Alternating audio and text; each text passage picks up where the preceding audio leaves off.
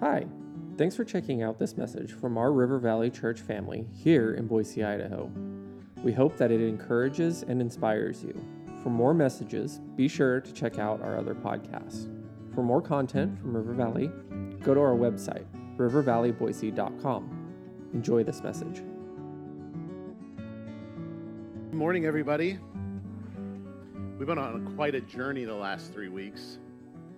Well, 2 weeks. This is the third. So make sure we accurately portray where we're at. And I am so grateful that I've had a chance to come and be with you. It's just been a real inspiration to me in my life to see the body of Christ worshiping together in this place, in the town that I live in, and then having the privilege to be able to come and be with you and share these topics, to talk about serious issues. Like I said last week, I'm super grateful for you as a church because you're willing to take on the difficult subjects. And not many places are willing to do that. You might think more people would be interested given the fact that we are in a mental health crisis in our culture. If you're alive and breathing, you're probably aware of that, at least I hope. And the fact is, it's challenging out there for people. My sole purpose and goal with this series that Tim asked me to come and do for you all was to help you learn how to navigate this mental health crisis in your life.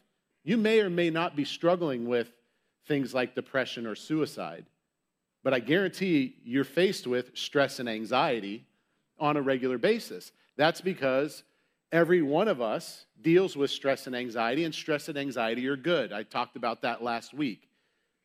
It's how we steward those things in our life that makes a huge difference for us. And that's the skill that we actually have to learn. If we go back to the first week when I shared with you my personal story about getting to 23 years old and opening my toolbox and realizing I didn't have all the tools I needed to navigate all of life, I was missing some things. Some of those tools that were missing were, how do I manage stress and anxiety in my life? This is a really practical thing. Now, if stress goes to a point of becoming chronic in your life, then you have an issue. If anxiety gets to a point in your life where it becomes a disorder called general anxiety disorder, then we have an issue. But navigating regular rhythms of stress and anxiety in your life are normal. Anxiety in particular, when I talked about it last week, is a hyper vigilant response in your life. It's like you get the fight up and you start, wanting to take it on. When someone starts to move into depression, it's hypovigilance. The body starts shutting down, and we're going to talk a little bit about that today. This will probably be the weirdest and most unique depression and suicide talk you've ever heard. If you've ever heard one, for that matter. Like most of the time, these topics live inside the clinical sector, the professional sector of counseling and therapy. My real drive and passion is that we need to pull them out of those spaces. We need to bring them into spaces like this, and we need to start talking about them on a regular basis in our life in a way that's helpful and tangible. And that is what I really get to do because I'm not a doctor. I'm not a trained counselor or therapist. I'm a consultant. What's the difference between a consultant and a counselor or a consultant and a doctor? We tell you what to do with your life. Like if you were to come see me as a personal development client, some of there are people in here who actually do come to see me. I make regular suggestions. Hey, this is what I think you should do. And then the question is, do you want to do that? And we're going to see this morning that there is a lot of practical advice in the scriptures for how to care for our bodies. And when it comes to depression and suicide, here's what I want to make sure I do. I want to segment suicide into a category of its own. Because when someone gets to that place in life, they are in a very specific way and state. They're significantly emotionally deregulated to where they can't really manage life. They are significantly hopeless. So I want to set that aside. I want to put stress, anxiety, and depression in a progression connected to one another. So I want to make sure that I have that delineation. So I did a little bit of a recap of where we've been. I want to go back to the first week because I do believe that we are facing culturally, in the fishbowl in which we live, some changes that have impacted our environment, and they are causing people to struggle more. Because this is one of the questions we have to ask. Is it just happening more for people, or has it always been this way? Do we just understand more about it now because there's more information and it's coming to us every day? Or is this actually transpiring that it's increasing? I would say, based on my research and study and experience, that it is increasing. We also know a lot more about it than we used to know. So we have tremendous amounts of information to help us, and I'm going to point you to some of that today, which is going to be really fun, okay? I said fun in a talk on depression and suicide. I know. But I hope this is informational for you. I hope it's also going to push you to some integrated processes in your own life, some that I will talk about in my life. Funny thing happened this week. I gave you guys too much information last week when I said that I just had a sleep study, and I've been diagnosed. I got my results. Severe sleep apnea. Like severe. Like, dude, you're not breathing when you sleep. Seriously. 61% oxygen, like, recorded on my finger or something like that. That's not good, right? This is not good. So you would have got a kick out of this. I was sitting in my doctor's office for review the other day, and the doctor's kind of going over things, and I got my legs crossed, and I'm looking at him with my mask on, and he's like, so you know you're headed for a CPAP? I go, oh, yeah. And he goes, you ready for this? I go, 100%. I can't wait, because my life is going to change. And he's like, you're actually excited about being here? I'm like, of course I am. Like, this is great.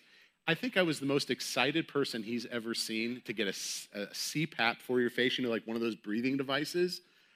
Guarantee I was the most excited person he's ever seen. Most people are in there and they're miserable. I'm like, dude, you sending me out of here with one of these things today? He's like, no, you're going to have to wait a week. Are you kidding me? He did not know what to do with me. But the reason I share that is because we live in a time where there's been massive medical advancements. There's so much information, so many things we can know about stuff that can actually help us. And here's what we have in this room. We know the creator of the universe. We know the designer and the grand artist. Anything that's being discovered about the things that can help us is only the science behind the art. And we can leverage that in our life. And interesting, when I was in Old Testament survey in seminary, I remember I actually did it. It was remote and it was on audio. The teacher said something that I'll never forget. He said the law of Moses functioned as a good in our life out of a loving God who wanted to care for us. I'm paraphrasing. And he said in 3 ways for us to have clean homes, healthy bodies, and good relationships. That was the functioning of the law of Moses. Most people view it as like this burdensome thing. No, God gave it to us as an act of mercy and something good in our life to express his love to us, to care for us. It's just it got turned into religion. It got turned in a way of seeking to be right with God and like in a merit sort of ways to earn your right position and your right place. But no, God's act of mercy was to give it to us so that we could have healthy bodies, clean homes, and good relationships. So next time you go read the law of Moses, read any of the Old Testament in that way, keep that in mind. And now we've been restored to God in a way we can execute. I'm not saying go live out the law of Moses in your life. What I am saying is there's some things you could be doing that could be helpful to you and your body and your mental health. All of it's in Scripture. God doesn't miss anything. He is the great designer, the grand artist, and we have opportunity to access the science behind the art. So I'm going to bring some of that to bear on this conversation today, okay? This up on, you're probably wondering, why is there a lawnmower on the screen? Who would come into a church and talk about their lawnmower? I will. That would be this guy right here. This is Jojo, my John Deere, and I paid a lot for Jojo, the Z35R zero-turn riding mower. It's fantastic, Interesting thing about riding mowers and a lot of other things in life, by the way, when this thing showed up on my property, it came with a plastic bag full of manuals like this one. This is my owner's manual to Jojo.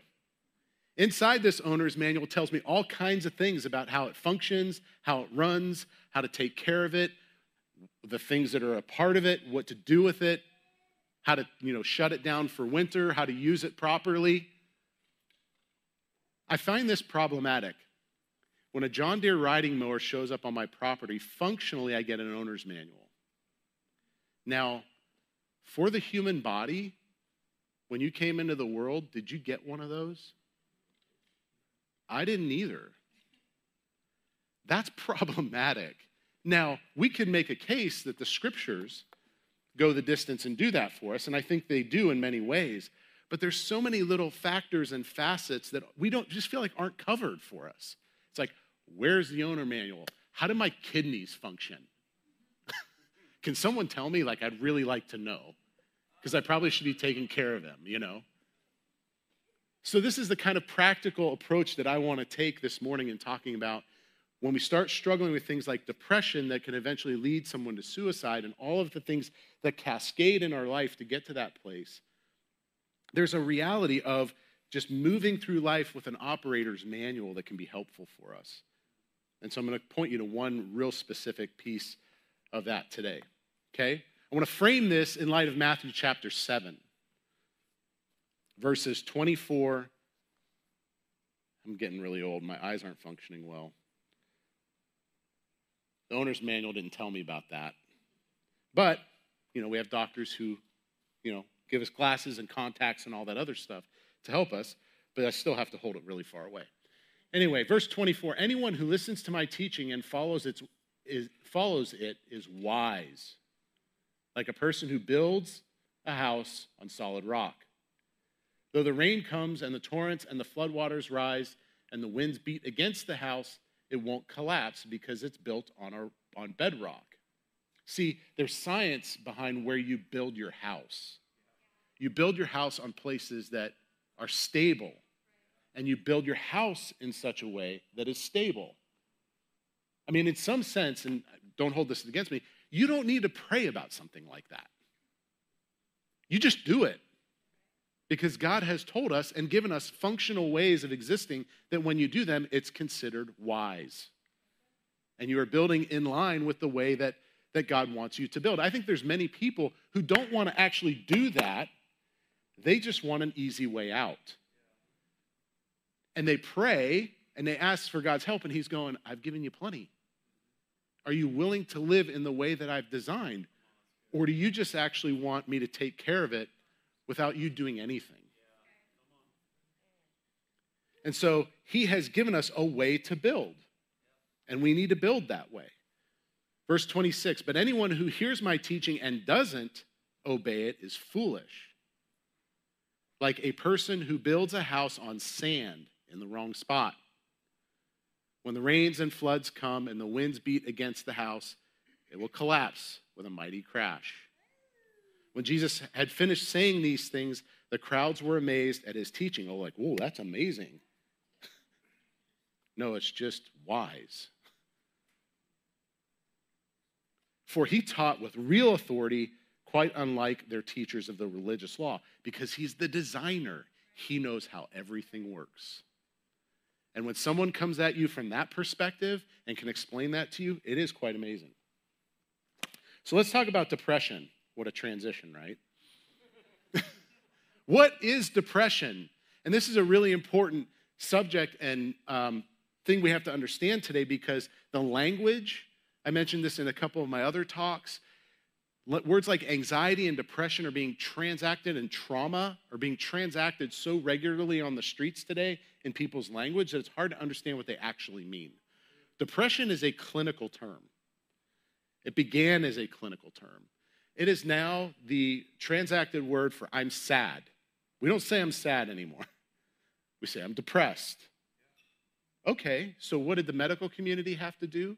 They had to go and create categories now, because it's become interchanged so regularly, particularly among the youngest generation. When I'm talking to people who are in the next generation, they say, well, I'm depressed. I go, tell me what you mean. Describe it to me. Are you at home on your couch for 2 weeks, not wanting to leave the house, unmotivated, low mood, regular bouts of potentially crying, like Like, these are some of the symptoms of actual depression. Or are you moving throughout your day and you're blue and you're just sad?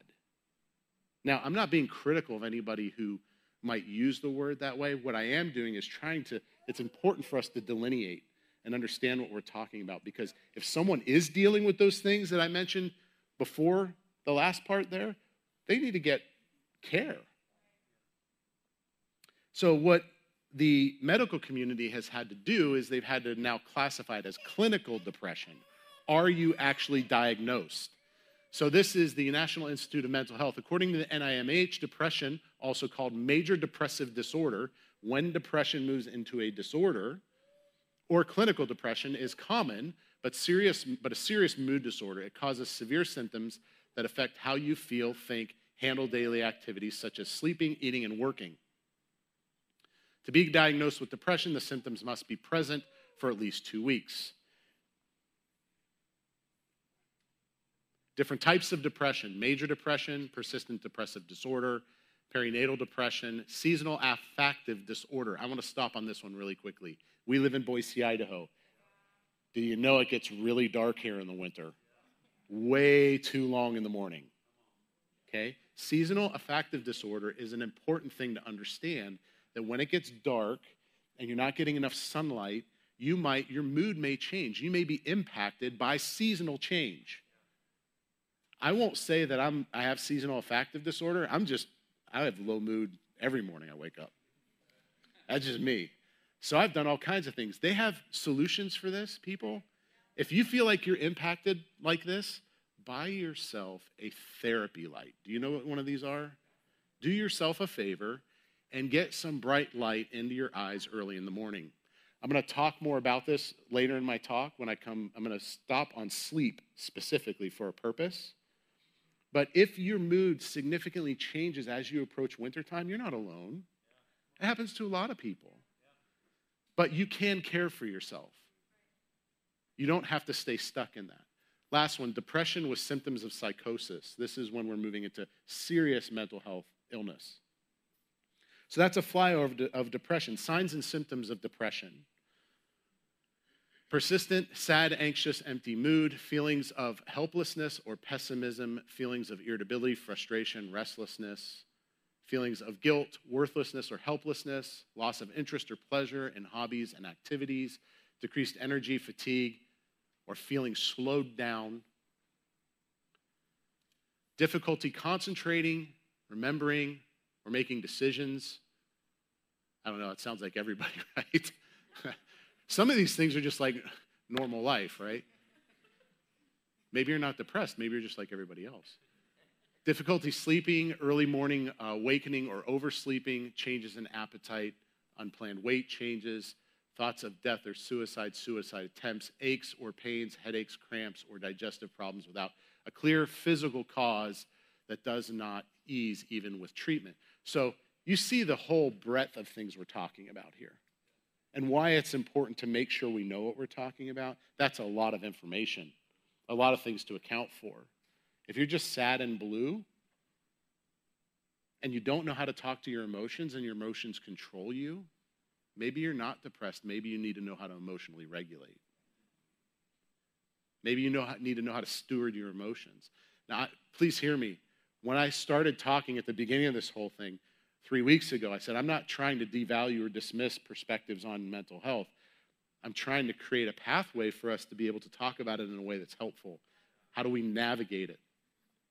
So this is a really good book that I came across, Johann Hari, a book called Lost Connections. He struggled with depression his entire life.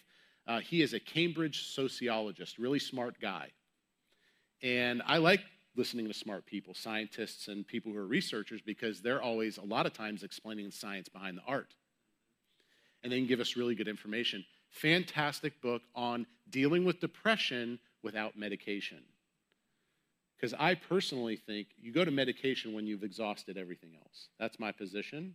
But he does a great deal of research into how we got antidepressants, when they were released, how effective they are, and I think it's 9 other things that are considered antidepressants that are not a pill. So if you are dealing with depression, find somebody that can help you leverage everything, not just one thing.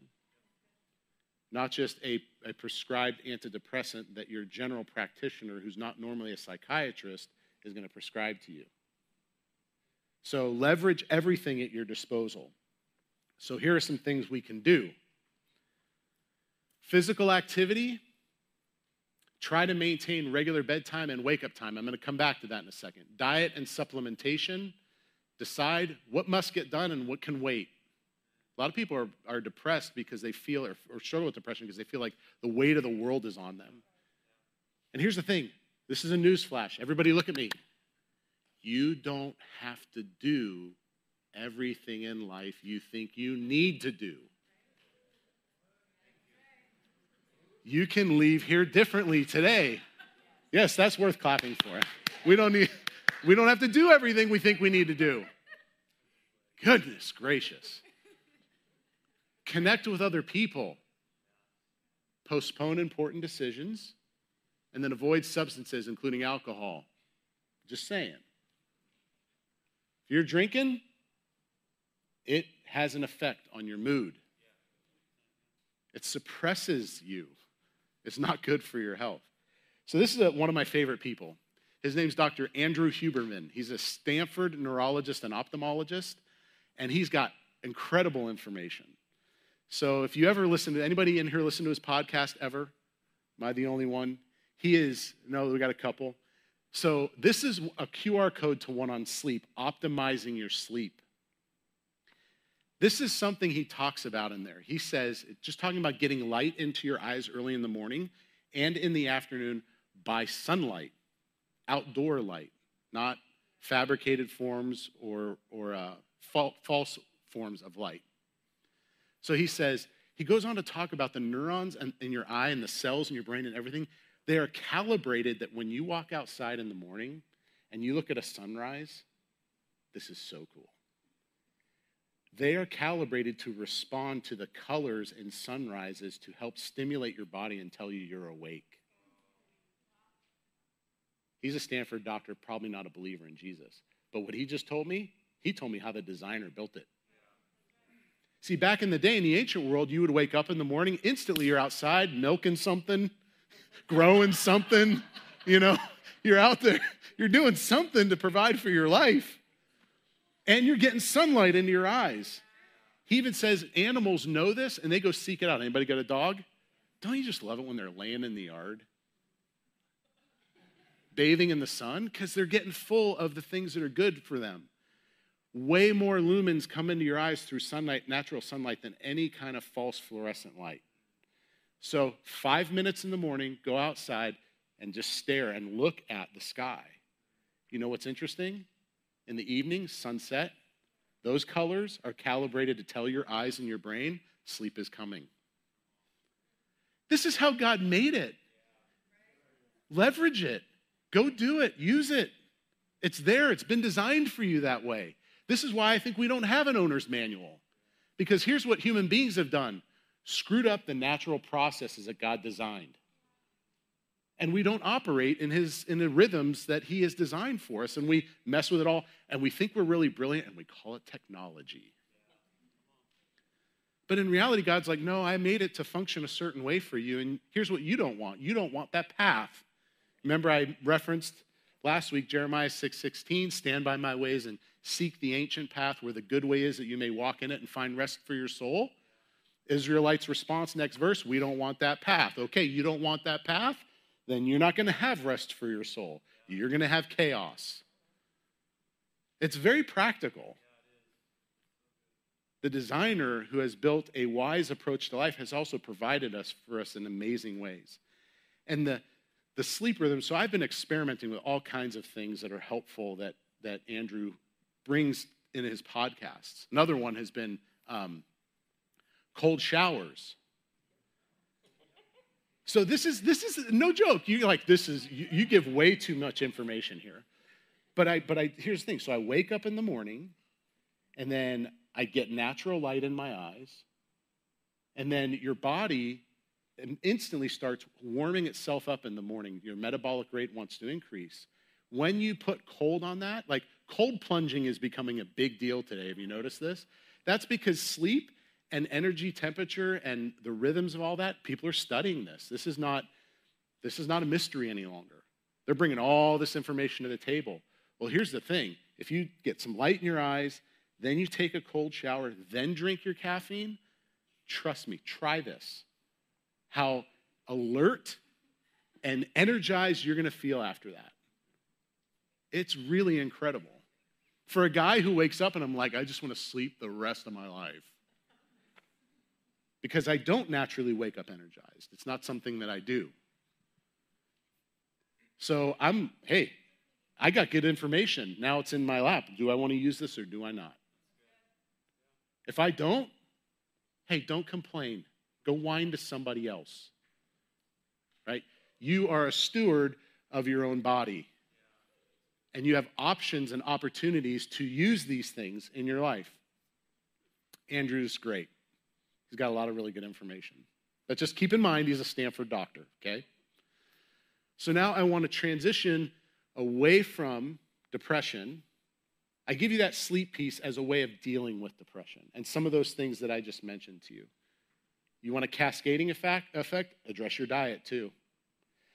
90% of serotonin is produced in the gut. 50% of dopamine is produced in the gut. If you don't have a healthy gut, then you're probably going to struggle with mood. Here's Huberman's formula as I move on. Behavior first, supplementation second, medication third. Try every behavior you can, supplement the heck out of your body. Can I say that in church? Okay.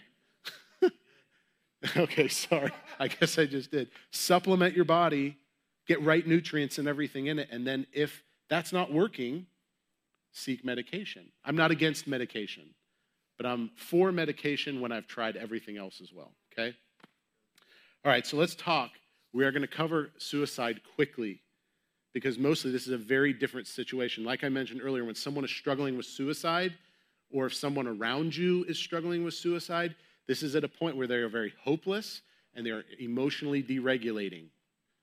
Okay, so most suicides happen in a 2-day to 2-week period of emotional deregulation. Something is going on in a person's life where they are unable to control their emotions and they are hopeless.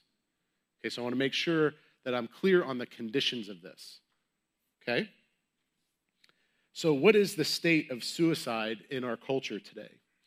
Well, this is a map that shows us Idaho has had a 43.2% increase in suicide from 1999 to 2016. The Intermountain states, in which we are one, are normally top 5 in the country for completed suicide. Folks, we live in a suicide hotbed. That's just the reality of it. They've tried to describe, so states like Wyoming, Montana, Idaho, Utah, Alaska, all of these states tend to be hotbeds for suicide. We're seeing an increase in difficulty and mental health struggle in youth in Idaho. There have been recent reports in the last few weeks about this, that it's increasing and has been increasing since 2021. So this is really, really important that we're concerned about this. This is the most recent report, the CDC vital signs from 2018. I have not updated my information with the current numbers yet because there's just not enough of them out there yet. They're coming. They're starting to come out as we speak. So this is our country right here. Suicide is a problem in our country. I was traveling to Ireland in the mid-2000s, and a suicide epidemic had already started hitting Europe 10 to 15 years ago. And I had a vantage point of seeing it.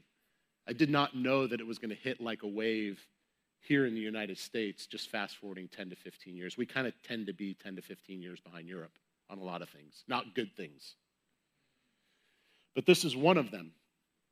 When suicide or attempts of suicide happen, okay, so this was from those numbers in 2017, past year suicidal thoughts and behaviors. This is how it looks.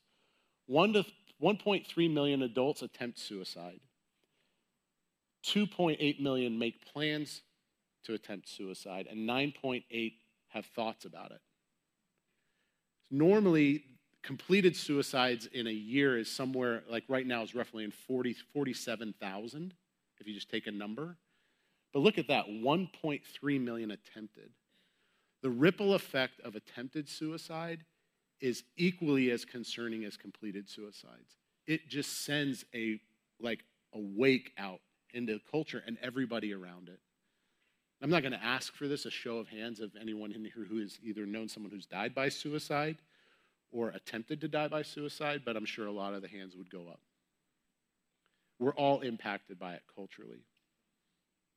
And so it's important that we understand the ripple effect and what it looks like to a culture. So I want to talk about risk factors, and I want to talk about what you can do. Because as we're sitting here and listening about this very sensitive topic, we have to be able to approach it in a way that's helpful. And so here's traditional risk factors of suicide. A relationship problem. So I want you to think about it through the lens of someone's hope tank. Remember the hope tanks? Depleting to a point of hopelessness. Someone has a relationship that goes south and their tank depletes. Substance use or behavior can often cause a person to contemplate suicide. Financial problems, if someone loses a job and their financial future's in jeopardy and they see no path to the end, their tank could deplete and they could become hopeless. A loss of housing, crisis, they experienced some type of crisis in the past 2 weeks. A physical health problem. There are a lot of people out there who struggle with suicide because they have a disease, a terminal disease or an illness. That is incredibly difficult for people when they face that kind of thing. And then, or a criminal and legal problem. We've heard of the stories who someone gets themselves in trouble and instead of going to jail, they take their life. So these are traditional risk factors. I want to add in here, I'm not saying that I'm a guy who could say, well, here's the next risk factor. Like that, people don't listen to me that way. But I did present to you the first week that there is a condition in our culture of competitive individualism with no meaning and morality that I think is causing people to struggle significantly and push them to suicide. I talked to you about the young girl, Wisconsin runner, D1 athlete, very successful, valued in her community. When she died by suicide earlier this year, her parents said that it was academic and athletic pressure, and in that time of being overwhelmed, she took her life. Academic and athletic pressure drove her to hopelessness. So we have to be aware of this. This is a condition I think that is real, and we have to understand. So what are the signs? What are signs of suicidal behavior? If someone around you and you're thinking this person might be thinking of suicide, they start putting their affairs in order. They have changes in sleep. They have reckless behavior. They start giving away their possessions, right? Because they're not going to live much longer. Increased substance use. They start talking about dying. They feel hopeless or trapped, no sense of purpose, anxiety or agitation, uncontrolled anger, sudden mood changes, withdrawal, and they talk about being a burden. There's another one that's not on this list, but also if you ever are watching somebody who you're concerned about and all of a sudden they become very euphoric and they're like, life is great. Maybe because they have a plan and they know that they're exiting at some point. So this is what you need to be aware of when you're thinking that somebody might be struggling. So what do you do? 3 things. Ask the question. Now this might be counter to the thinking. Most people go, like, you don't want to talk about it because then someone might do it. Well, here's the thing. It is shown that if we ask the question, literally, you ask the person, are you thinking of taking your life? Are you thinking of dying by suicide? And if you noticed in my language, I did not say commit suicide. Did you notice this? The way of speaking about suicide today in our culture is someone's dying by suicide or thinking of dying by suicide. They're not committing a crime. But if you notice someone who's struggling in that way, you need to ask them directly. A lot of times what that does for them is it creates relief. They go, whoa, like they know where I'm at, and they'll start talking to you. Second thing is to listen and reassure. Listen to them. Ask them good questions. Reassure them that you can find them hope and find them help. Find them the things they need to come alongside them and walk alongside them to get them what they need. And then have a safety plan. Here's what I mean about a safety plan. If you're concerned that there is someone who is thinking of actively taking their life and they're not in your presence, you call the police and you send a well check to wherever that person is. Or you have them be found by the police and taken to the hospital because they'll be put on watch. for anywhere from 24 to 48 hours. And in that time, they're going to have to think about what's going on for them. We also have facilities in our community, Intermountain Hospital in Cottonwood, that they will take people by appointment. This is great for parents to know that if you have a child who's struggling in this way and they need to be admitted, you can schedule an appointment, be with them, and take them to that place. So this is important to know. Who knows in here what the new suicide hotline number is?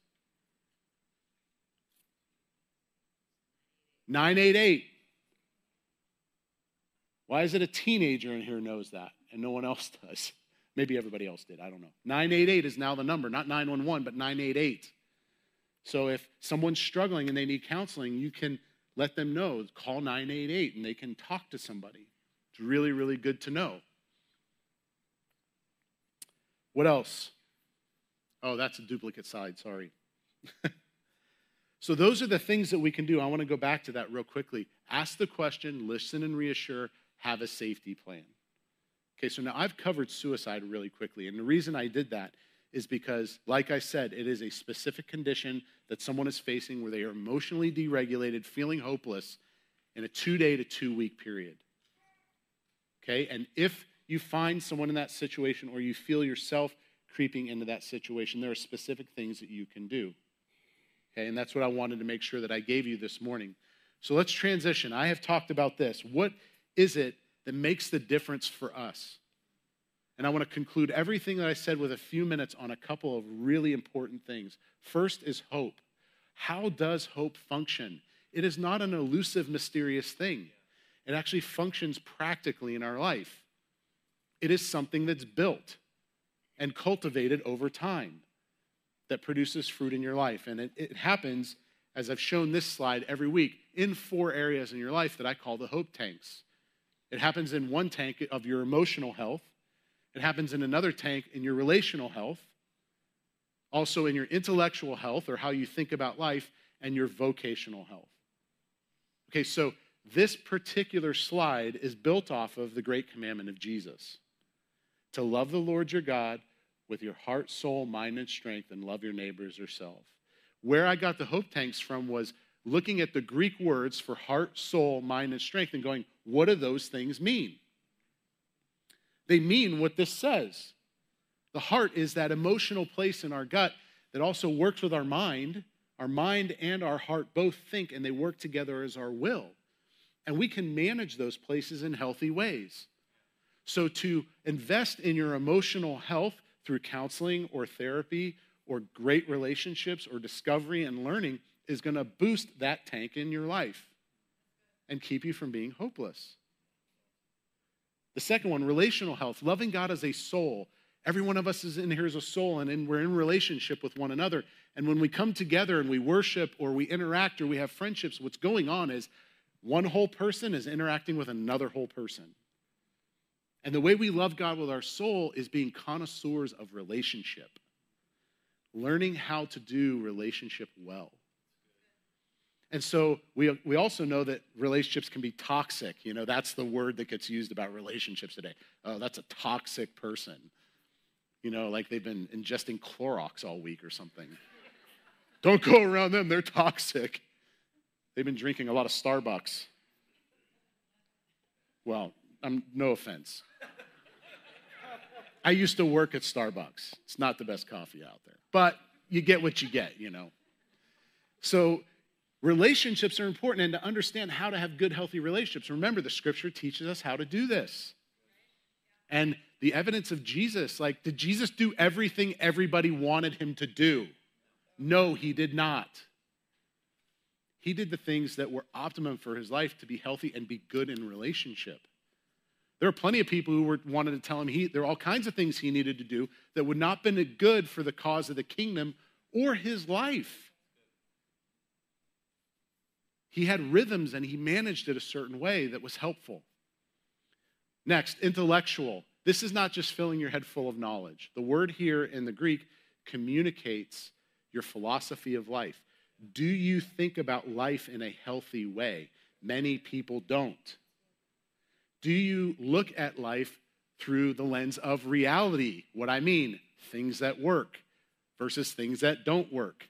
things that are good or not good, things that are helpful and not helpful. There's many things floating around in our society and culture today that if you look at them, they don't work. And people are trying them. It's why I spoke to you about anxiety the way that I did in the anxiety hook. As we've moved from duty in our culture to luxury, it's backfired on us like a hook. And people are getting hooked by the unpredictable, the things that don't work. And then the last one, vocational. Vocational health or strength, loving God with your strength, is your power, capacity, and capabilities, the things that God has given you. Things like your body. Your body is powerful. And how you take care of your body is a way we love God with our strength. Super practical. So if you want to love God with your strength, take care of your body. You might not always make those connections. So as we conclude, I want to talk about love. Because love is the fuel. It is the very thing that is behind all of this. When you signed up to follow Jesus, what did you get yourself into? When you crossed that line, what did you sign up to do? People would fill that box with all kinds of things. Here's what I would say. You signed up to become a loving person. That's what you did. A new command I give you, love one another as I have loved you. They will know you're my disciples by your love for one another. Prime indicator that we follow Jesus is the quality of our love. When Jesus is asked, what's the most important command? He's confronted by a religious regulator, teacher of the time. One of the teachers of the religious law was standing there listening to the debate. He realized that Jesus had answered so well. He asked him, of all the commands, what's most important? Jesus replied, the most important commandment is this: listen, O Israel, the Lord our God is one and only Lord. And you must love the Lord your God with all your heart, all your soul, all your mind, all your strength. The second, it's equally important. Love your neighbor as yourself. No other commandment is greater than these. We have a structure from our Lord to how to operate in love. And when we do operate in that love and we're becoming more loving, we love God holistically at the top. We love others intentionally, and we love ourselves appropriately. And when that's happening, man, hope really does live in your life significantly. But it begins with clarity of understanding what you signed up for and what you got yourself into. The way I say it to people today, hey, you don't want to be a loving person? Don't follow Jesus, do something else. We got to know what we're doing. And when this happens for us in this way, John 15, remember, we have patterns from our Lord that are significant that help us understand his design. If you remain in my words and my words remain in you, you may ask for anything you want and it will be granted. When you produce much fruit, you are my true disciples. This brings great glory to my Father. You want to glorify God? Jesus tells us how to do it next. I have loved you even as the Father has loved me. Remain in my love. When you obey my commandments, you remain in my love, just as I obey my Father's commandments and remain in his love. I have told you these things that you would be filled with my joy. Yes, your joy will overflow. If you want joy, become a loving person. Learn how to do it in the framework of Jesus. Joy, here's the thing about joy, it's an emotion. It's not a framework. The framework's given to us. The framework happens in becoming a loving person. The byproduct is joy. Folks, here's how I define joy in my life. Joy is an emotional, deep sense of stability, goodness, and well-being. That's a byproduct. It's a result from life lived a specific way. It's a life I'm building brick by brick. It's not something I'm just hoping happens. There's been many ways that we've been given patterns to structure that. And so joy is a great thing. And joy comes to us as we build it. So here's the thing. I'll conclude by this. Back to JoJo real quick. If I took pancake syrup outside and put pancake syrup and JoJo and tried to run them around the yard, how am I going to do? We're going nowhere. That's the point. We have not been given, for lack of better terminology, pancake syrup by God on how to run and operate our lives. We've been given the best, most magnificent fuel, but for some reason, we don't know how to access it sometimes. If you want to navigate your own mental health and wellness, seek the practical steps and application that we have in Scripture and access scientists who are describing the art. We don't have to believe everything they teach. Take the good stuff, throw out the bad. You know how to discern those things. And that is really my prayer for you. And so I'm super grateful that I've been asked to come here and do this. I ran a little long today, but I wanted to just encourage you guys with all of these things. So let me pray for us as we conclude and you go into discussion. Lord Jesus, we come in your name to the Father, and we just ask that these things that we discussed today about sensitive topics like suicide and depression, but also the practical things that you've given us and the way you've designed this body and this world to operate, Lord, I pray that we would hit pause in our lives and stop and look to the access that we have to those things, and that we would consider them as ways to help us. That you do desire for us to have clean homes and healthy bodies and great relationships. And I pray that we would take that seriously, and that we would push back on our own inner ways that we want to resist the things that can help us, and that we would try some stuff. And that you would celebrate with us and be like, hey, like how I designed that? Works really good in your life, doesn't it? Lord, I pray this for every person in here, that we would take small steps that can help us to navigate our mental health well. And that when people around us look at us and the joy that we have because it's supernatural in the way it's produced in our life, through your amazing design and artistry, Lord, that they would inquire and go, how do you do that? And that we can offer them the greatest hope and gift that they would ever receive in life. And that is a relationship with you, that would give them access to everything else, the entire kingdom and all its goods. And so, Lord, I pray this for everyone today. And I ask these things in Jesus' name.